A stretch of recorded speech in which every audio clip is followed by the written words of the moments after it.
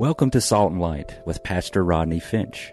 Salt and Light is a radio outreach ministry of Calvary Chapel, Cary. Jesus, speak to me. Open your word and reveal your heart to me. Salt and Light is a series of verse-by-verse studies through the Bible, focusing on its practical application to our everyday lives. Salt and Light is recorded live at Calvary Chapel, Cary in Apex, North Carolina. Stay tuned. At the end of the program, we will give you information on how to contact us, so be sure to have a pen and paper ready. Today, Pastor Rodney will be teaching from the book of Revelation, chapter 1. So grab your Bibles and follow along. Now with today's teaching, here's Pastor Rodney. This book, like no other book, invokes all kinds of emotions in people when you say, we're going to study the book of Revelation. And some people are excited. Many of you were clapping your hands and just excited. I mean, it's a great book, and many of you know that. And some of you are thinking, man, why do we have to study that book? I mean, nobody really knows what it means anyway. I mean, it's all symbolic, and why bother? Why don't we just study another book? And some people that say that we're going to study the book of Revelation invokes fear in their hearts. And they think it's a scary book. I mean, it's spooky because it's filled with plagues and earthquakes and wars and blood and scary creatures and strange invasions from another kind. And people are afraid. I don't know why people are afraid to read and study the book of Revelation when they'll watch a movie that's even, in many respects, as graphic as this book is. We'll sit and watch a movie for 2 or 3 hours and go, oh man, did you see that head on that creature? It just blew up. Did you see that rewind? Oh, yeah. But the book of, oh man, that's scary. Don't read it. Don't even look in it. You might burn up like they did in Raiders of the Lost Ark, which is my favorite movie, by the way. Don't do it. You need not fear. It's a wonderful book. The book outlines beautifully. I like to call it a heavenly outline. It's found in chapter 1, verse 19. Just kind of flip over to verse 19, if you will. Here's the outline for the whole book. Really simple, really easy. Write the things which you have seen, John, and the things which are, and the things which will take place after this. Verse 19 is the outline for the entire book. Write the things you have seen, and the things which are, and the things which will take place after this. By the way, that's the Greek word, take place after this. After this is metatautau. And it means in the future, after this. So chapter 1, here's the outline. Chapter 1, the things John has seen. What has he seen? What will we see? The resurrected and glorified Jesus in chapter 1. Chapter 2 and 3, the things which are. The church age, or the church era, or the times of the Gentiles. The things which are. And then in chapters 4 through 22, the things which will take place after this. What would that be? The tribulation, the new age or the new era, the things which shall come, which are to come. You see, real easy outline.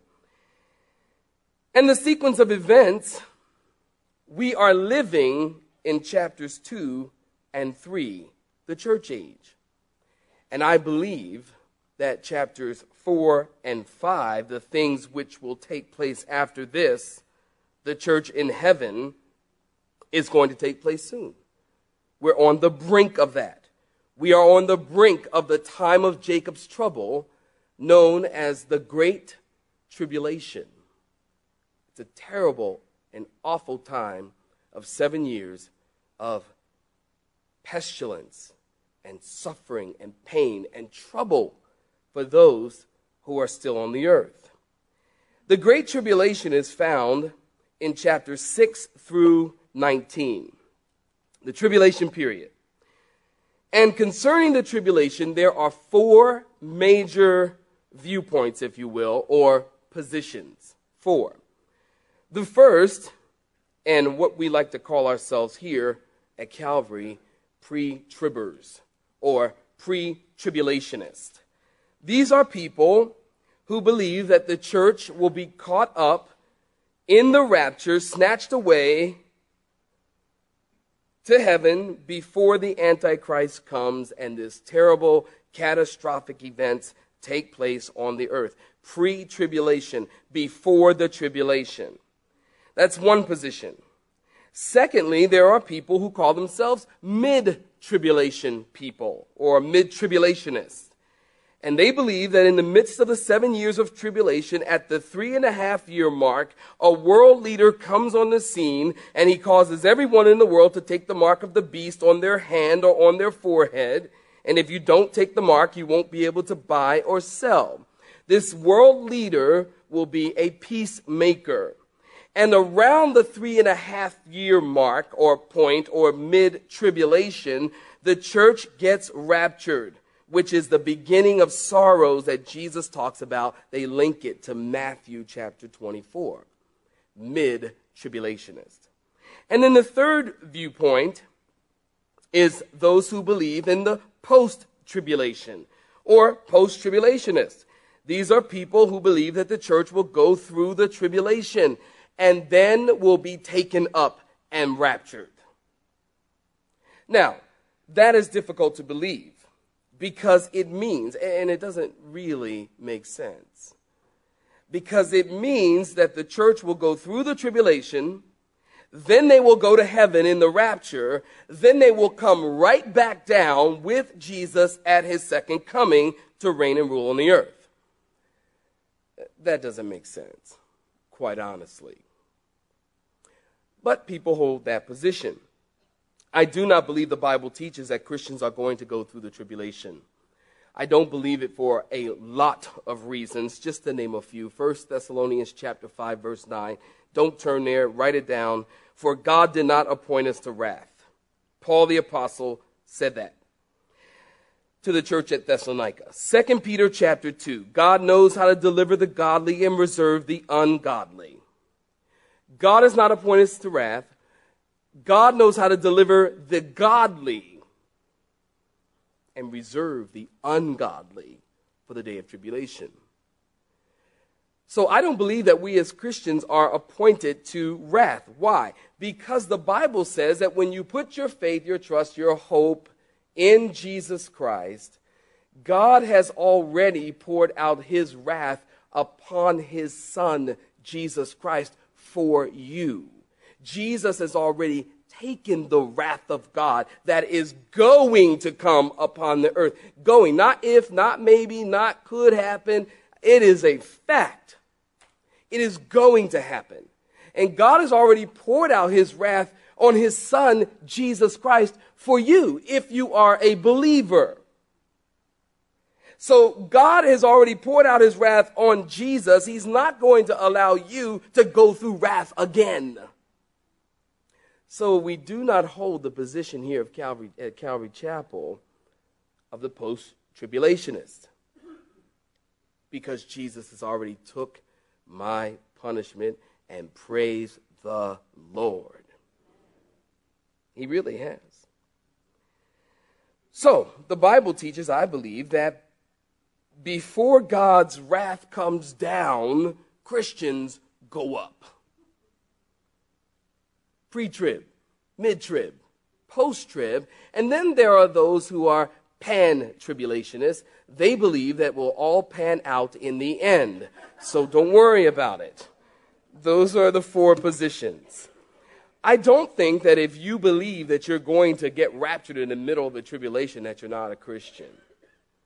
I don't believe that if you believe in post-tribulation that you're not a Christian. I don't think your salvation rests on your position. When we get raptured before the tribulation, God will show you that I was right. You'll be like, going to heaven. Oh, yeah, Rodney was right. Man, look at the earth. Woo! I want to get raptured from the pulpit. I really do. Or when I was on a plane this week, I thought, Lord, if the plane is going down, let me get raptured before it goes down. That's what I would like. So, whatever your position, God is greater. Amen. So let's begin our study this morning. Revelation chapter 1, beginning in verse 1. If you are there, would you say a hearty amen? The revelation of Jesus Christ, which God gave him to show his servants things which must shortly take place. Underline that. And he sent and signified it by his angel to his servant John. Now, John sets the stage right out the gate. He sets the stage for the entire book as he opens the curtain with the statement, the revelation of Jesus Christ. Now, some of your Bibles, kind of in the heading, in the beginning of the book, it'll say, some of them say, the revelation of St. John. Some of them say that. That's not correct. Notice the Bible says it is in verse 1, the revelation of who? The revelation of who? Of Jesus. Now, the word revelation is the Greek word apocalypse. And it literally means an unveiling or an uncovering, a presentation of something that was hidden. It kind of has the idea of this master painter who just kind of finished his painting, and it's a beautiful painting, but he's not ready to present it yet. And so he's covered it up. And then as the people gather together, then he removes the veil that had the painting covered. It's the unveiling. It's an appearing or unveiling of Jesus Christ and his final victory over Satan and sin and the world system. Now, one of the misnomers that I hear people say a lot, they refer to the book of Revelation and they say revelations. Are you guys going to study Revelations? With an S. It's not multiple revelations. It is singular. It is the revelation of Jesus Christ. It's one revelation. So be careful as you talk about the book of Revelation. It's one revelation, singular. It's a single revelation or unveiling or presentation of one person, Jesus Christ. Now let me just say to you right out the gate, if you're one of those people who enjoy prophecy, I know there are a lot of people here that enjoy prophecy. It's been 5 or 6 years and people have asked me, when are you going to teach the book of Revelation? And so many people enjoy prophecy. And that is good. But this book is not written to enlighten you in the area of prophecy. That is not why the book is written. To enlighten you in the area of prophecy. That is the wrong reason to study this book. If you approach this book or the book of Revelation with that heart and that desire, you will find yourself frustrated. You will find yourself struggling to come up with some scriptures to support your position, and you'll be twisting the scriptures to prove your point. And many people do that. You don't study the book of Revelation to enlighten you in prophecy. This book is written that you might, write this down, encounter Jesus personally. That is why it is written. Not that you can get into prophecy. You can understand the deep and the hidden things of God. No, it's the wrong reason to study. This book is intended to give you a deeper understanding of his glory and greatness. It is the revelation of Jesus Christ to cause you to have a greater intimacy with the Lord Jesus personally. That is the singular one reason why this book is written. Is it filled with prophecy? Yes. Is it filled with the deep things of God? Yes. Not unknowable things of God, but the deep things of God? Yes. But it is not written for that end or for that person. That you might know Jesus, that is why it is written. Now here's the scene. It's approximately AD 95 or 96. The first century church was under extreme, severe, and heavy persecution. And because of the persecution, these Christians needed a revelation of Jesus Christ. They needed to know that Jesus was going to come and deliver them and reign and rule on the earth, on this earth that was causing them so much pain and so much heartache and extreme persecution to their families. Now, it was the summer of AD 68. Caesar Nero committed suicide, and several years later, the Roman Emperor Titus Flavius Domitian came to the throne. The historians say that Caesar Nero was an insane devil, but Domitian was much more dangerous because he was a sane devil. This guy was unbelievable. Domitian was as cold-blooded a murderer as you would ever meet in the pages of history. He demanded to be worshipped as God, and everyone who spoke to him had to address him as our Lord and God, Domitian. When Christians refused to worship him, he had them thrown in a lion's den, burned at the stake, wrapped in animal skins, and fed to the dogs. He would dip them in hot wax, take them to his imperial garden. And these are your brothers and sisters. Stay with me. These are your family members. And he would take these Christians dipped in wax to his imperial garden, strategically plant them throughout his imperial garden, and light them on fire. And say, you said you were the light of the world, then be the light of the world. Awful. This guy was incredibly evil. He would crucify mothers and wrap and drape their babies around their necks. I mean, this guy was sick. He wiped out millions of our brothers and sisters. Now, Domitian is the emperor. He's demanding to be worshipped as God. And the Christians are refusing. And so Domitian decides to go after the leaders of the church. Now, remember, John is the last living apostle. He's 100 years old. He's an old guy. He's been traveling around, preaching the gospel. People are coming out hearing him. John is very famous. He is a leader in the church. And Domitian, he sends out his henchmen to find John, and they bring him to a kangaroo court, and they sentence him to death. They tried to kill John. You know the story. They tried to kill him by boiling him in oil. And when he wouldn't die, God thing, they had to do something with him. So he was banished to the little island of Patmos, which is 50 miles away from the city of Ephesus. It's 10 miles long and 5 miles wide. This is an island where people go to do hard labor. They would endure chains and little to no clothing, no vegetation on this island, very little food. This was a rocky, barren, seemingly God-forsaken island where people were sent to die.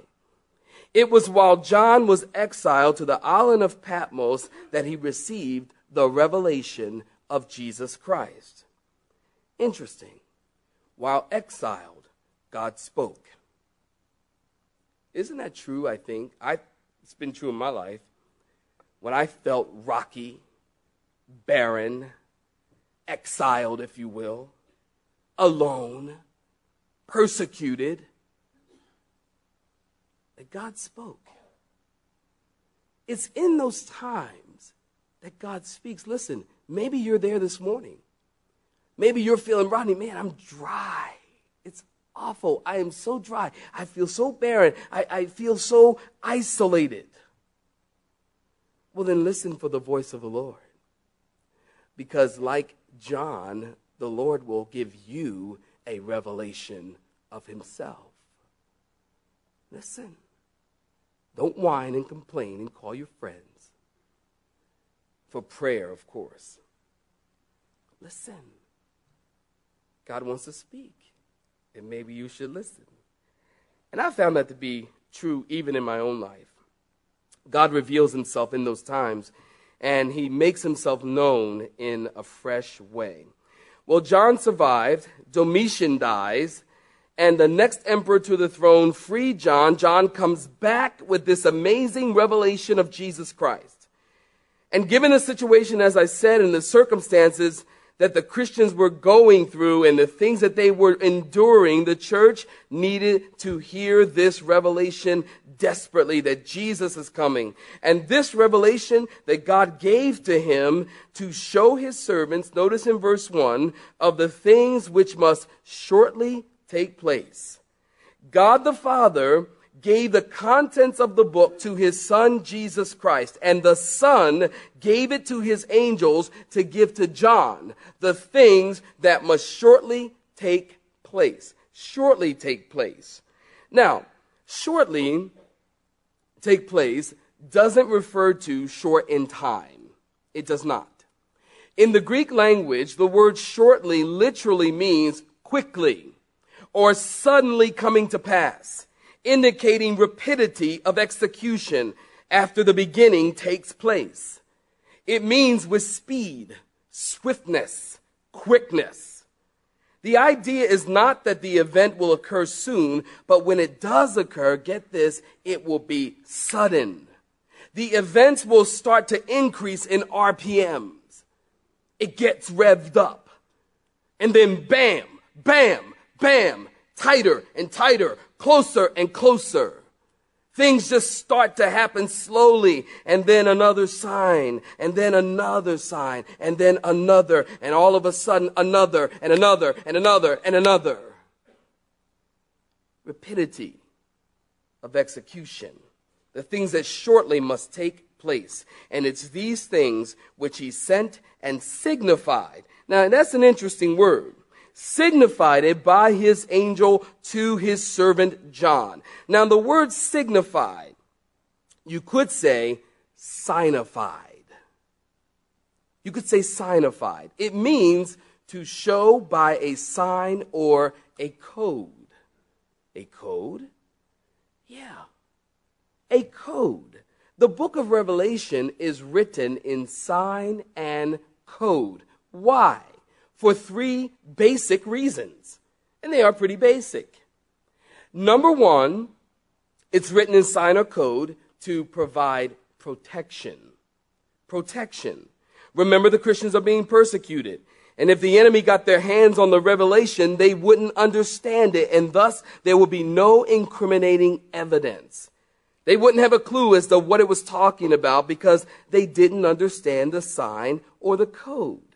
The book is filled with signs or codes. And in order to properly understand the book, it is very important that you understand the first 65 books of the Bible. And particularly, get this, the Old Testament. That is why we study the whole Bible. One, because we believe in the whole Bible, not a Bible full of holes. Amen. I don't know about you. And because in order to properly understand the scriptures, you need to know the whole Bible. And so these guys, they would have needed to know the whole Bible, and especially the 39 books of the Old Testament. The book of Revelation contains more than, get this, 500 allusions to the Old Testament. Of the 404 verses in Revelation, 278 of them refer to the Old Testament. So those who knew the Old Testament and the scriptures, they would understand it. And those who didn't, well, it would provide protection for the Christians because they didn't understand it. You have been listening to Salt and Light, a radio outreach ministry of Pastor Rodney Finch and Calvary Chapel Cary, located in Apex, North Carolina. Join Pastor Rodney Monday through Friday at this same time. For information regarding service times, you can contact us at 1-800-293-0923. That's 1-800-293-0923. Or you may listen to today's broadcast in its entirety by visiting the media library on our website at cccary.org.